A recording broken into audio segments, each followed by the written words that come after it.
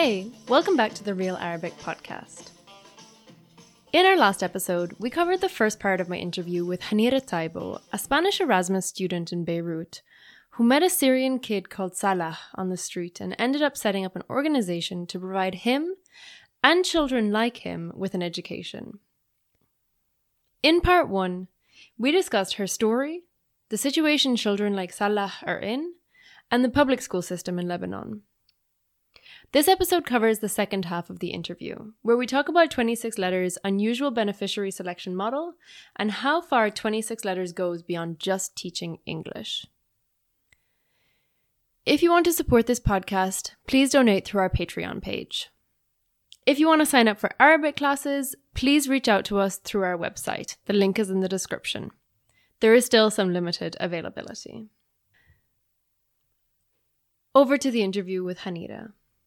I asked Hanira to describe more about the philosophy of 26 Letters, because when you go there, when you visit the building, the atmosphere is not that of a traditional school. It's informal and fun and feels more like a family. Kids and volunteers chat, everyone knows each other. I asked Hanira how they choose their beneficiaries. ما اخترناهن، هن اختارونا. ما بعرف ورح كون كثير مهتمة بمعرفة إذا في منظمة ثانية بتشبهنا بلبنان. ما عندنا مجموعة مستهدفة. نعتقد إنه لبنان بيعاني من الكثير من التفرقة وما بدنا نستخدم أساليب الفصل لاختيار مجموعتنا المستهدفة. نعتقد دائما إذا حدا دق باب المدرسة وبده يدرس معنا، لأن هذا الطفل بغض النظر عن وضعه الاقتصادي والاجتماعي والهوية والجنسية بيحتاج للمساعدة، وهذا بخلي مدرستنا مميزة كثير وأطفالنا يتفهموا الثقافات الثانية. عندنا مجموعة عشوائية من المستفيدين، معظمهم ما بنطلب منهم حتى جنسيتهم. نحن بنعرف أنه العديد منهم سوريين لأن شغلنا مع هذا المجتمع ولأن منظمتنا موجودة بمكانها الصحيح. بس عندنا الكثير من العائلات، خاصة هلق مع صناديق المساعدات الإنسانية. العديد من العائلات ما بنعرف عن جد من وين إجوا لأننا ما بنسأل. ما بنحتاج نعرف. إذا طلبوا منا صندوق مساعدات إنسانية فمن الواضح أنهم بحاجة لصندوق المساعدات الإنسانية، فنحن بس بنسأل عن عدد الأشخاص بالعائلة حتى نقدر نقيم كمية الأكل يلي بنحتاج توفيرها والأدوية اللي بيحتاجوا إلها، وبنسأل إذا عندهم أطفال. فما اهتمينا أبدا بمجموعة مستهدفة لأنك ما بتقدر تقيم عن جد مين بيحتاج للمساعدات أكثر. كلهم بحاجة إلها، وهذا يلي بيخليهم بيتعلموا بطريقة غير رسمية. في كثير عنصرية بين السوريين واللبنانيين من الجهتين. كيف بتكسر العنصرية؟ خليهم يلعبوا بالملعب سوا. الأمر بهذه السهولة. جيب مدرسين من كل أنحاء العالم. أنت مش بحاجة للتدريس عن العنصرية، بس عليك أنك تجيب مدرسين من أفريقيا ورح يتعلموا. من المستحيل تكون عنصري إذا كان أستاذك من أفريقيا وأنت بتحبه، فنحن بس بنعمل هيك، بس بنخلطهم مع بعضهم.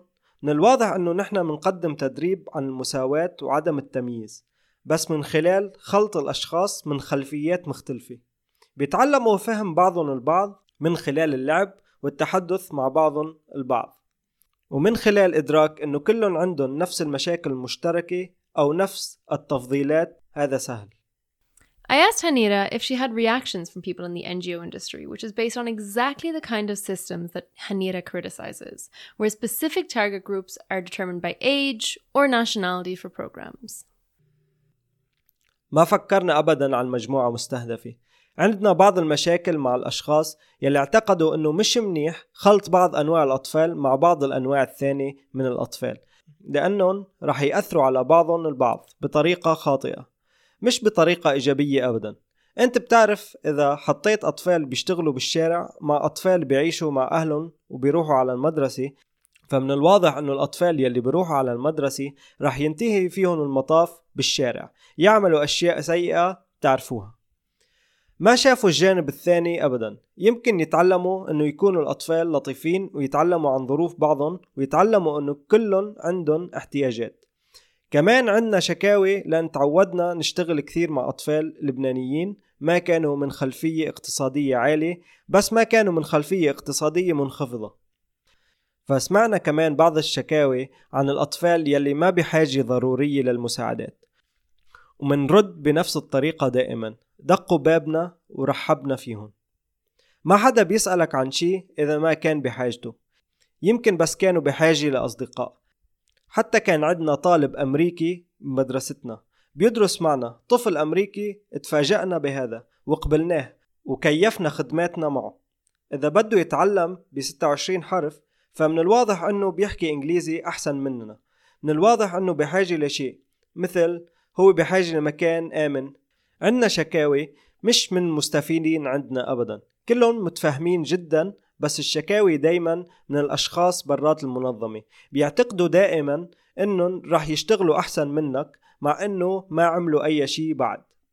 بس بعدنا منعرف عن جد شو عم نعمل. كثير جربنا مع هذه الأساليب ومنعرف إنها بتشتغل.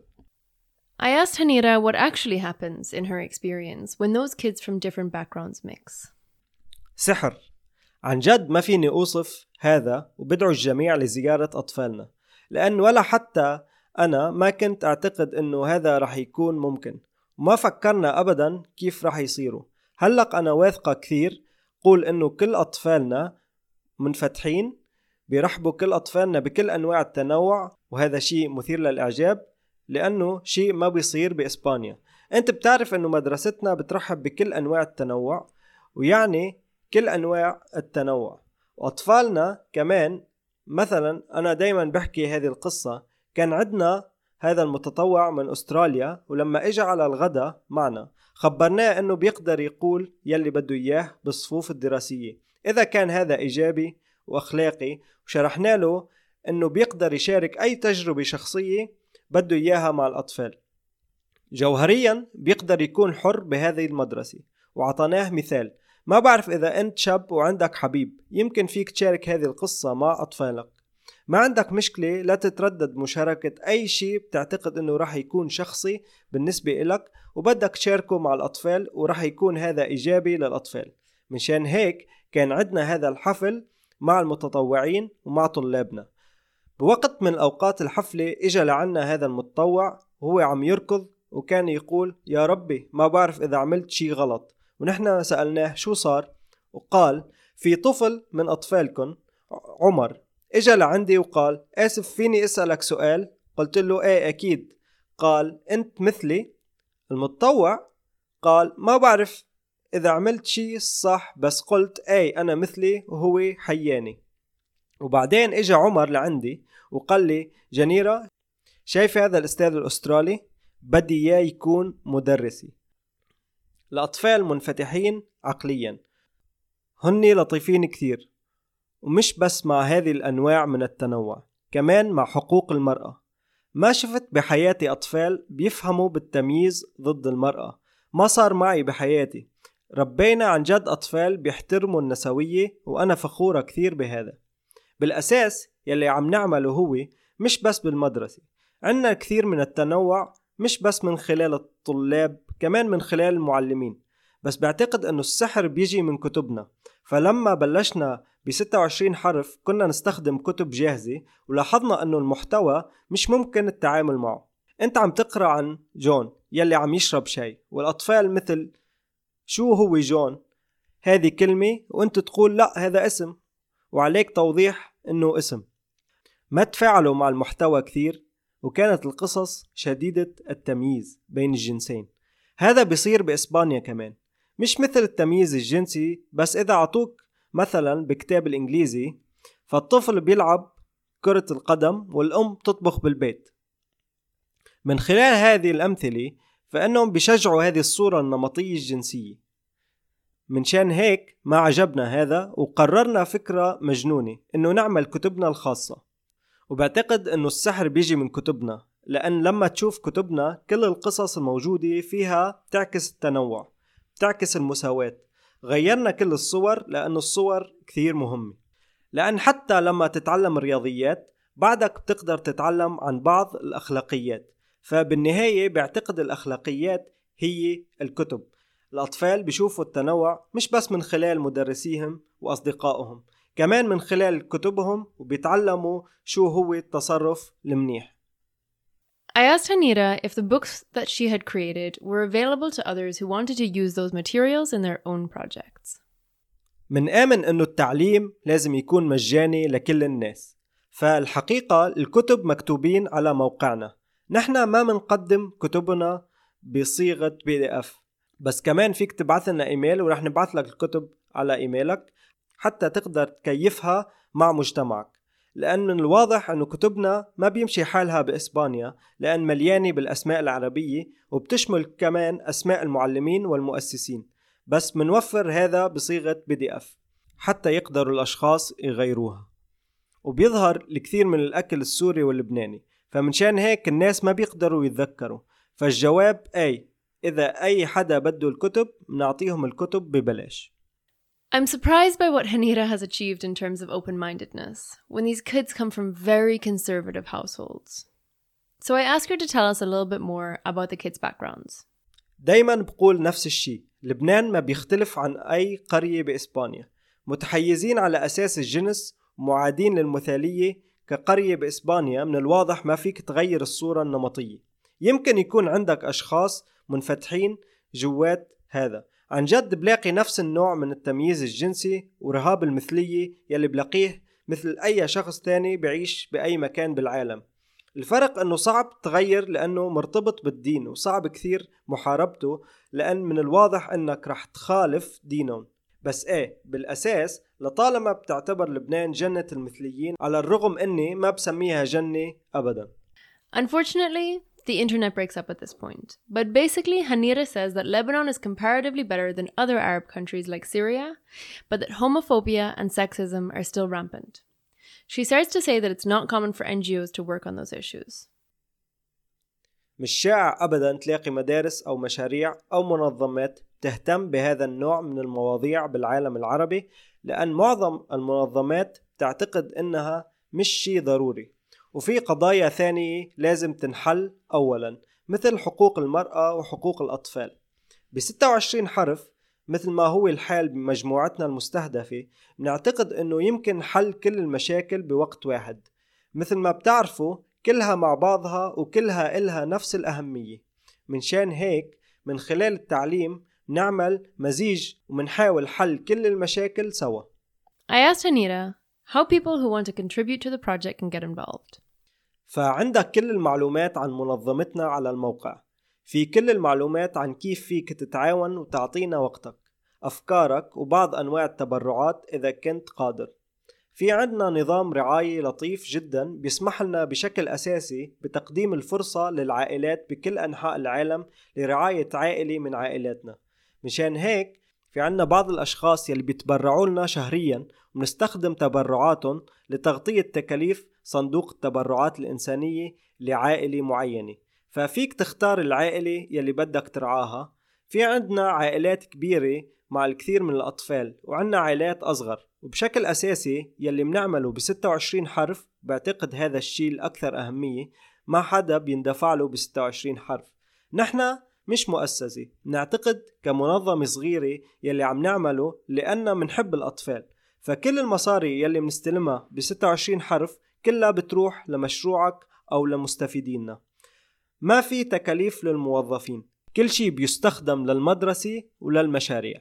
فمثلا برنامج الرعاية إذا قررت تتبرع شهريا لوحدة من عائلاتنا، نحن بنشتري كل الأغراض يلي بتحتاجها العائلة، ومنوصل صندوق الدعم لبيوتهم، ومنبعث للشخص يلي تبرع لنا إيصال الاستلام. فهيك فيهم يشوفوا المصاري راحت وسلموها للعائلة، ومنعرض الأغراض كلها، ففيهم يكونوا متأكدين وين راحت مصرياتهم. وهذه واحدة من أكبر المشاكل للمنظمات الغير حكومية أحيانا.